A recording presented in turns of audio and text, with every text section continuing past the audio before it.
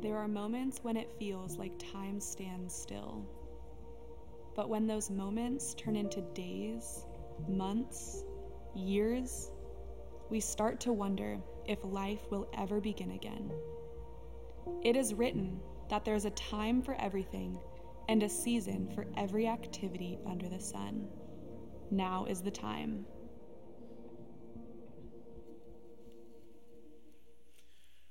Well, good morning, Christ the King. If I haven't met you before, my name is Ryan, and I'm one of the pastors here. And we've been going through this sermon series called Now is the Time, where we're taking our time through Ecclesiastes chapter 3. And today we're going to be going through the verse, a time to keep and a time to throw away. A time to keep and a time to throw away. And I know what you're thinking because I'm thinking the exact same thing.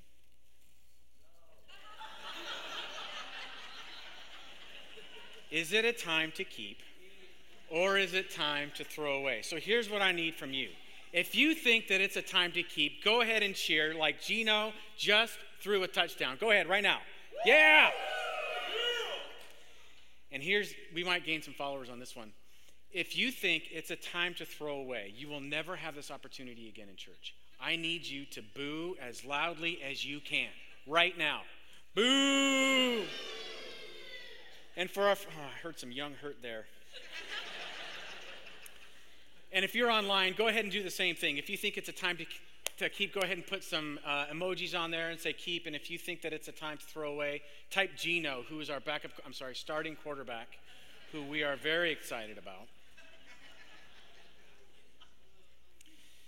I feel good. What a good intro.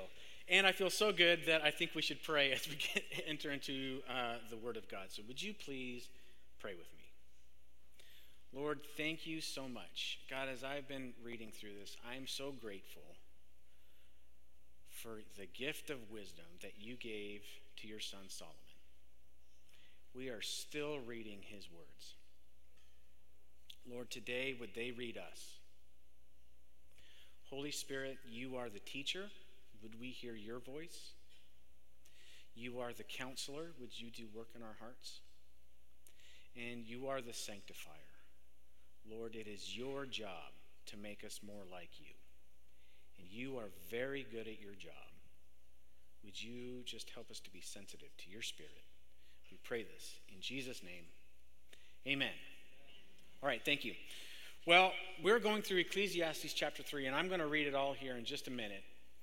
And I want to highlight something. This is Hebrew meditative literature, which just means that you're supposed to read it over and over and over again, because there are layers of meaning to this. And it's meant to go, wait, what? How does this all work?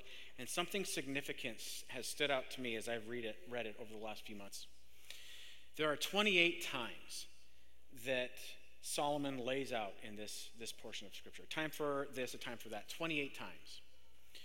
There's only 2 that happen to us, that happen to everyone in this room or online, whether we want them to or not.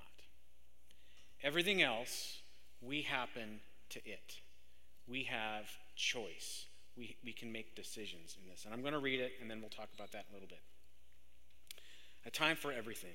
There's a time for everything and a season for every activity under the heavens. A time to be born and a time to die. A time to plant and a time to uproot. A time to kill and a time to heal. A time to tear down and a time to build. A time to weep and a time to laugh. A time to mourn and a time to dance. A time to scatter stones and a time to gather them. A time to embrace and a time to refrain from embracing. So both huggers and non-huggers have a verse. A time to search and a time to give up. A time to keep and a time to throw away. A time to tear and a time to mend. A time to be silent and a time to speak. A time to love and a time to hate. A time for war and a time for peace. Did you catch it? A time to be born and a time to die. Birth and death are both major themes in the book of Ecclesiastes. These happen to us whether we want them to or not. Everything else involves action. We happen to them. And here's an aha. You and I have God-given power. Not like the Force or anything super mystical, but we have choice. We have creativity. We have a will. We can make these things happen. You have the power to plant, to kill, to heal, to tear, mend, and on and on. There's some scary things that are on this list, aren't there, that we have experienced recently. You have the power to do them, but Solomon says there is a time for them. And it can be awful when these things happen outside of the right time. Solomon is saying that given your birth and your death, the time that you have to choose, the time where you have will, creativity, and influence, you have choices to make. And you have to know what time it is. Given the time we have to know what time it is. We have to know what time it is, but the problem is that we're bad at it. Now let me give you an example. A while ago, I was sitting down with a friend, and my friend works in a tough industry where burnout is a real threat, and it happens. And so teamwork, friendship, and camaraderie are vitally important and even precious. And my friend had a coworker for over 10 years and someone close, like they've helped each other move. And all of a sudden, my friend's coworker just quit, just resigned. No email, no text, no 2-week notice, nothing. Just quit. So I'm talking to my friend, and I said, well, how are you doing with all that? 1 cup of coffee. And he said, I'm angry. I'm pretty upset. This isn't okay. I'm super mad. Then half of that cup of coffee in, as we're just talking about it, his eyes pop open wide and his jaw drops, and he says, I feel abandoned. Ryan, I'm adopted. This pain goes way back. Church, I need to tell you what just happened there. My friend started with, it's a time to kill, this is not okay, to, nope, it's a time to heal. And all that took was a half a cup of coffee and a conversation. We have to know what time it is. Given the time we have to know what time it is. This brings us to our first point this morning. Unresolved hurt limits our ability to know what time it is. Unresolved hurt limits our ability to know what time it is. This also plays out in families through the generations. A few years ago, my son was 5 years old and over at my parents' house, and he was on my dad's knee, and my son was like belly laughing and just lost in the moment and just feeling his tummy, laughing so hard. My dad was laughing, tears are coming down his face, and it was beautiful. It was awesome. It's just one of those precious moments where we are fully in the present. And then I had a thought. Now, before I tell you what that thought was, I need to give you some background. You see, every abuse that you can think of or name is one generation removed from me. My dad's father looked my dad in the eye and with accuracy said, this is what I would have rather done than conceive you. I resent all of you. I don't like you. I'm sad that you're my son, and you have been a constant source of disappointment. I don't like you. My dad's whole childhood, that's the message that he got. So much so that my dad didn't even spend the first 2 years of his life in the home. That, get the kid out of here, I can't listen to him. He's crying too much, get him out of here. So when my son is laughing on my dad's lap, this was special. And I say, hey Dad, this is awesome. Let me ask you a question though. What was life like when you were 5? And then it was so quick. my dad's countenance just changed. He just closed right off, and he had the 1,000-yard stare. And then he started to shake. And then he started to weep. And then he started to mumble, and I had a really hard time understanding him. These are all signs and evidence of trauma. And he says, "You have no idea. You have no idea." And that's what I want to talk about today. When I think about a time to be born and a time to die, a time to keep and a time to throw away, I think of my son on my dad's lap, representing birth and death, pain and healing through the generations. My dad has mid-late stage dementia now, and he's in his last chapter of his life. And my son is just starting his first couple of chapters in his life. How do we know what to keep and what to throw away through the generations? Now, I didn't mean to do that to my dad. It was a great moment, and I just tanked it. Like, that was really dumb.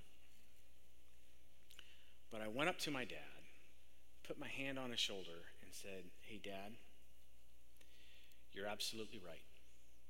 Because of you, I have no idea what that was like. Thank you. But let me ask you a question. What do you think your grandson's experience is as a 5-year-old? And his eyes got wide and his jaw dropped. And he said, "I had no idea. I had no idea." My dad, to me, is a Moses figure in that he left abuse. He left Egypt for the sake of his family. And the Bible actually has a lot to say about this, about what to keep and what to throw away through the generations. And perhaps no one in the Bible did that better than Moses. Now, I know for those of you in the room, you would say, "Well, actually, Ryan, Jesus did it better than Moses." I would say, "Yeah, well, Jesus is the cheat code." We're going to talk about Moses. So I want to take you to a real highlight in the biblical story. If we're going to make a Mount Rushmore of biblical scenes, this is on there, where walls of water on either side. Moses is delivering the people of Israel through Egypt. Walls of water, Egypt's behind him. Moses is leading, and Israel's walking through on dry ground. It's an incredible scene. It's incredible. Lots of movies. Even God himself says, this is going to be a big one. They're going to talk about this forever. Here's what's crazy about that. Within 3 days of that iconic deliverance scene, the people of Israel accuse Moses of trying to kill them. Now, when you read this, it's like satire. It's like a bad joke. Like, what in the world? And I'd like to picture Moses' face just confused. Like, what?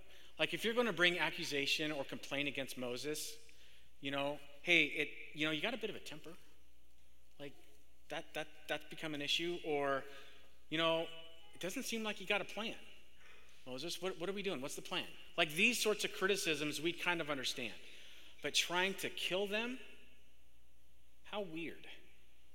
What an oddly precise accusation.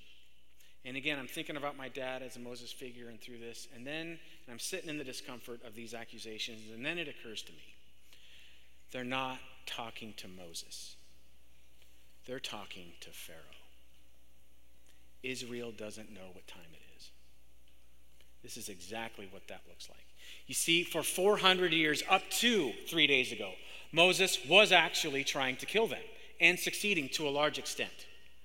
But now, you've got this people group that is super hurt, don't know what to do, and they're just going to point their frustration, their hurt, their damage to the person in front of them, to Moses. Israel doesn't know what time it is.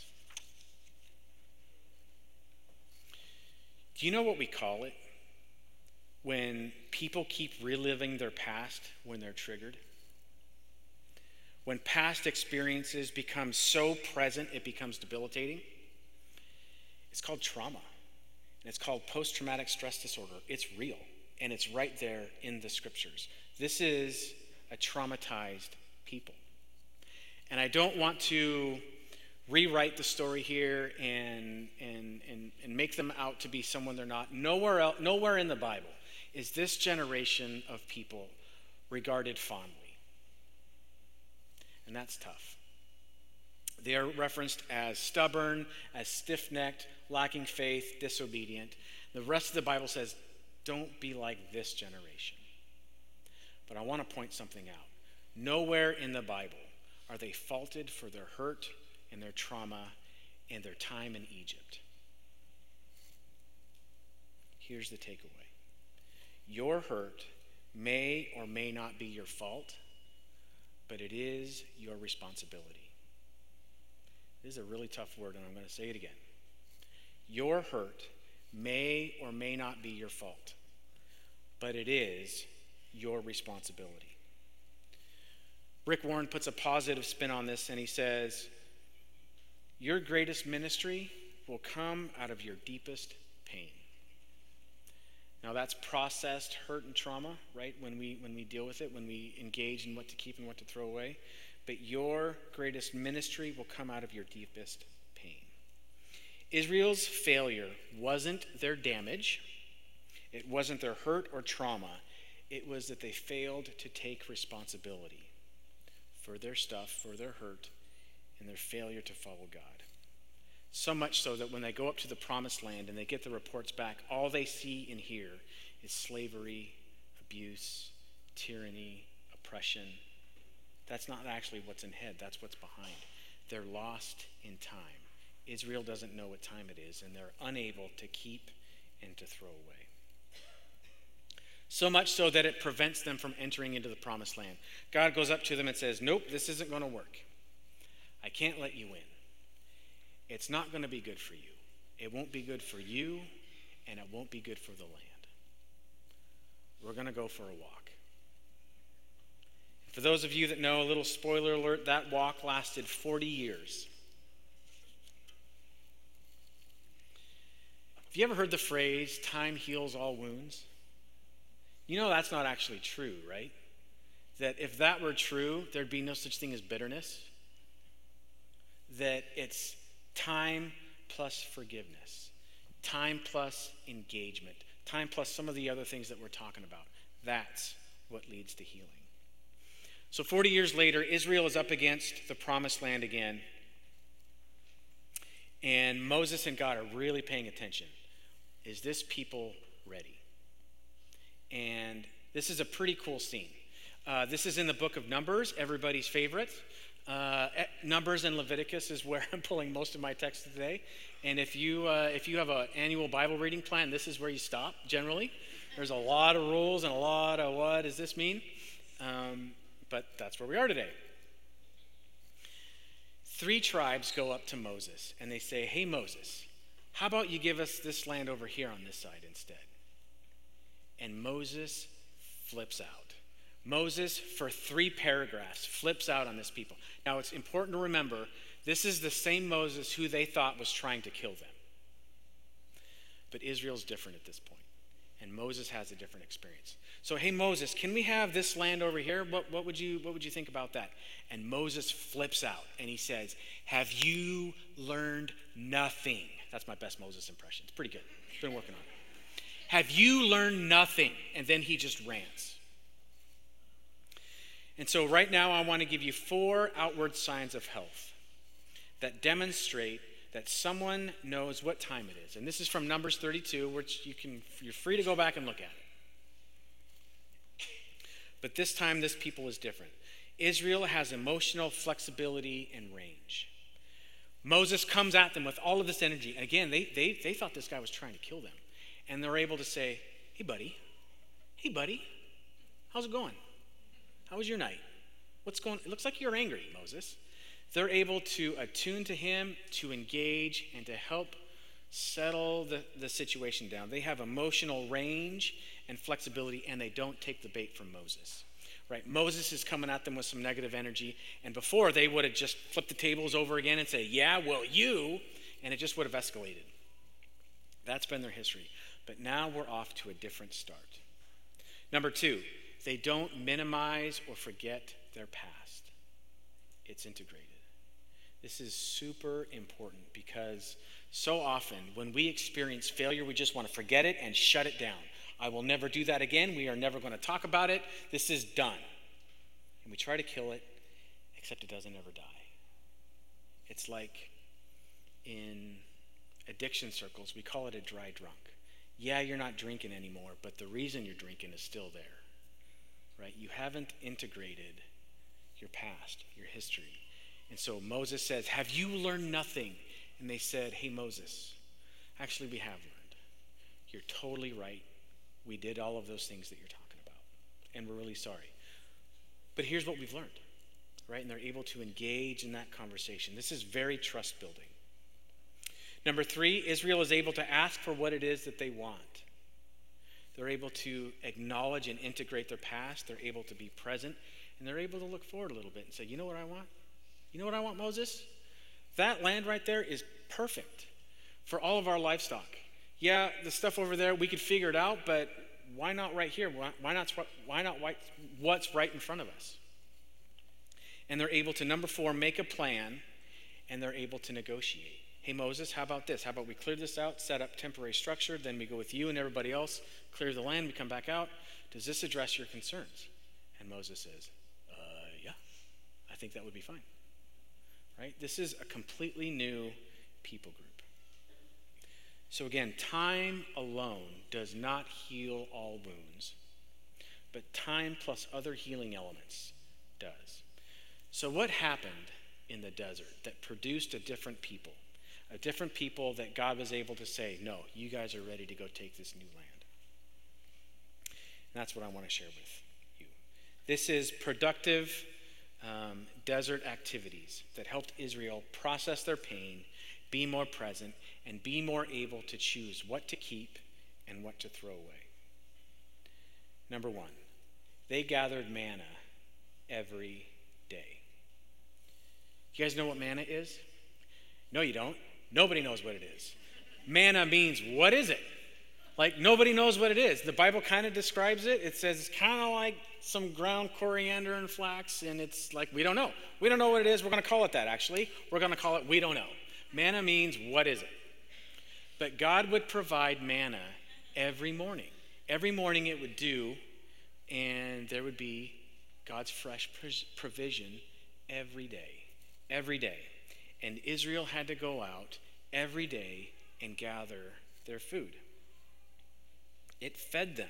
This is what it did for them. It fed them. It actually nourished their bodies. And it reminded them that, you know what? You're in the desert still. And I need you to be in the desert. Psychologist Jordan Peterson says, one doesn't go straight from Egypt into the promised land. You have to go through the desert. And the greater the Egypt, the greater the desert. This was a reminder. It wasn't mockery. It was just reminding you of where you are. You are still in the desert. Manna only happened in the desert. And I'd love to make some big, grandiose, spiritual aha about that. I can't, though. But it is worth noticing that manna only happened in the desert, reminding them of where they're at. What does gathering manna do for you? God provided something for you, but you have to go out and get it every day. Every day. This is a reminder that God is with you every day. And it helped Israel form habits and rhythms and practices and Sabbath and engaging in all of these rhythms every single day.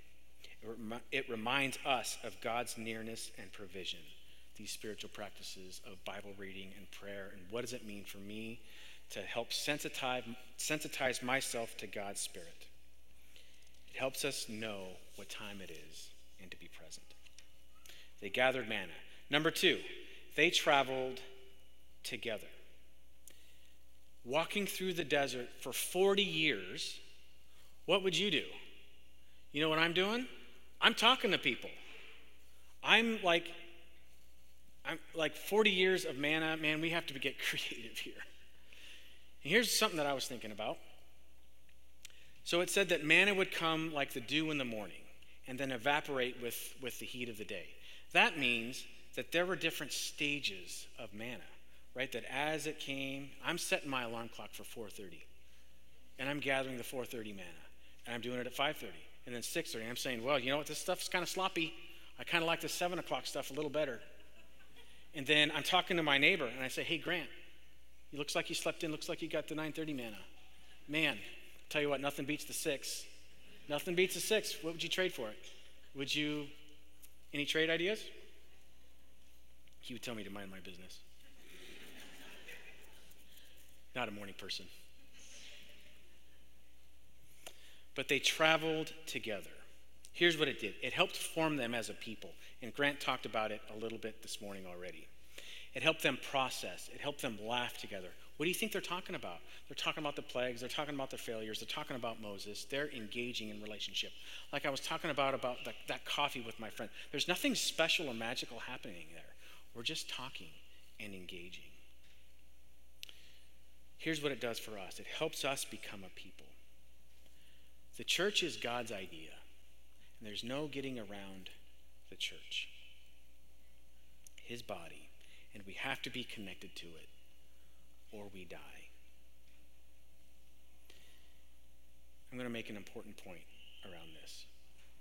If you and I were standing next to each other, and we look ahead of us and witness a horrible accident where there's loss, it's bad.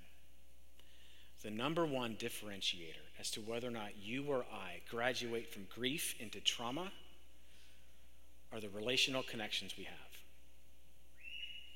Do you have people that you can process with, that you can laugh with, that you can cry with, that you can be together with? It is that important. So number one, they gathered manna. Number two, they traveled together. And number three, this one's weird. This one's weird. But they looked at the snake. Israel looked at the snake. I'm going to read a weird story. If you've never heard this before, man, am I excited for you. This is in Numbers chapter 21. Then the people of Israel sent out from Mount Hor, taking the road by the Red Sea to go around the land of Edom. That's important because they're nearing where they failed. They are reminded of their failure. But the people grew impatient with the long journey, and they began to speak against God and Moses. You can feel the tension here. They're angsting. They're getting triggered. This is bad. Why have you brought us out of Egypt to die here in the wilderness? They complained again. There's nothing to eat here and nothing to drink. And we hate this horrible manna. Church, they sound like my kids. Does that ever happen to you where there's nothing to eat here? And then you're like startled where you open the fridge and you're like, well, you had leftovers of this same meal last night, but today it's gross? It's been said that parenting is like buying 4 bananas and watching them all get eaten in one day. Then buying 8 bananas and watching them rot on your counter because nobody likes bananas. Israel is not making sense here, right? There's nothing to eat, and we hate this horrible manna. So they're kind of acknowledging, yeah, this is ridiculous, but I'm so mad. I told you a little bit about my dad's history and his upbringing, and I glossed over it, but I need to tell you it was bad. It was bad. There was tragedy. It was a tough home to grow up in. So much so that there are still consequences today where just some limps and scars seem like they're going to last until the next life. And my dad, when I was a teenager, he would get triggered, and I have so much more space for this now as a dad. For life can just get hard, and if you've got some baggage, it's just tough. But he would get triggered, and he would act out, and it's nothing illegal or tense, like no need to call the police, but it was loud and it was tense and it was like angsty. And I'm 15 and angst, and I've got my own stuff, and I would say, how old are you? You need to figure this out. You're better than this, or you're supposed to be better than this. And they really like it when you point, right? And what you need to do is you just need to say, you need to calm down. And you need to get the veins popping in your, it works every time. And it would escalate. And it turns out that how old are you is exactly the right question in those moments. What else is going on? What time is it? What's going on in your life right now? And I'm going to say this out of my own failure, but it is better to ask the wrong question with the right heart than it is to ask the right question with the wrong heart. I'm going to say that again. It is better to ask the wrong question with the right heart than to ask the right questions with the wrong heart. It is so important to be like Israel that second time around and say, hey, it's okay. What's going on? So Israel is triggered in this moment, and they're acting out. And again, they're not taking responsibility. So the Lord sent poisonous snakes among the people, and many were bitten and died. Then the people came to Moses and cried out, we've sinned by speaking against the Lord and against you. Pray that the Lord takes away the snakes. Moses, we did it again, and we're sorry. We did it again, and we're sorry. So Moses prayed for the people. Now, this is where the story gets weird. Because if you or I were in charge, here's what would happen. We'd take away the snakes. Done. Right? But that's not what God does. Then the Lord told Moses, make a replica of a poisonous snake and attach it to a pole. And all who are bitten will live if they simply look at it. So Moses made a snake out of bronze and attached it to a pole. Then anyone who was bitten by a snake could look at the bronze snake and be healed. Israel had to look at an image of the very thing that was killing them, of the very thing that was creating terror in their life. This is such an iconic scene that it's the symbol of the medical industry, right? The snake wrapped around the pole. That's where the story's from, or that's where the symbol is from. In turning towards the snake, Israel had to acknowledge their own need for salvation. They could not do this on their own. They had to acknowledge that this punishment, though it felt harsh, was just. This is just. They had repeatedly disregarded God's blessings, provision, his appeals, and his warnings. And the snakes were a result of Israel continuing to do life on their own terms, forming a God out of their own image instead of being formed in the image of God. They were telling God, we're going to do this on our own terms. Turning towards and looking at the snake is an acknowledgement that I have contributed to my own demise. Turning towards the snake is a turn towards reality. It's truth. So what did turning towards the snake do for Israel? It healed them of their poison. And it helped them acknowledge their error. What does turning towards do for us? It heals us of our poison as well, and helps us know with painful clarity how deep the bite actually goes. But here's what it also does. It gives us the power of choice again. That when I know where this is coming from and how deep this actually goes, I have more power to choose what to keep and what to throw away. Jesus said this in John chapter 3. And as Moses lifted up the bronze snake on a pole in the wilderness, so the Son of Man must also be lifted up, so that everyone who believes in him will have eternal life. I'm going to invite my friend Andy out here, and I want to read 1 Peter, who said this. He never sinned, that is Jesus. Jesus never sinned, nor deceived anyone. He did not retaliate when he was insulted, nor threaten revenge when he suffered. He left his case in the hands of God, who always judges fairly.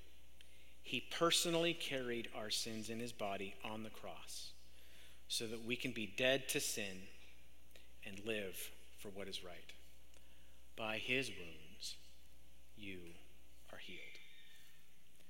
By his wounds, you are healed. Church, we have to turn and we have to look at him if we're going to be healed.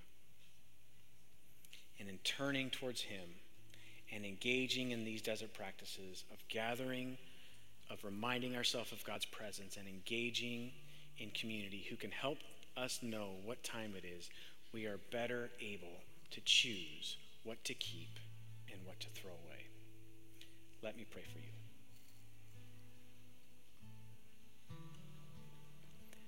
Jesus, I'm reminded of your invitation, where you say, "Come to me, all of you who are weary and carry heavy burdens, and I will give you rest. Take my yoke upon you and let me teach you, because I am humble and gentle at heart, and you will find rest for your souls. For my yoke is easy to bear, and the burden that I give you is light." So, Lord, I see you not with arms stretched wide open for "come to me, all of you," but narrow, saying, "Come to me, all of you." All of you. All of the parts of you that you know about, all of the parts of you that you hide, that you bury. Bring all of you. Bring all of you to me, and I will give you rest. Jesus, would that be our experience with you? Would you help us to turn? We pray this in Jesus' name.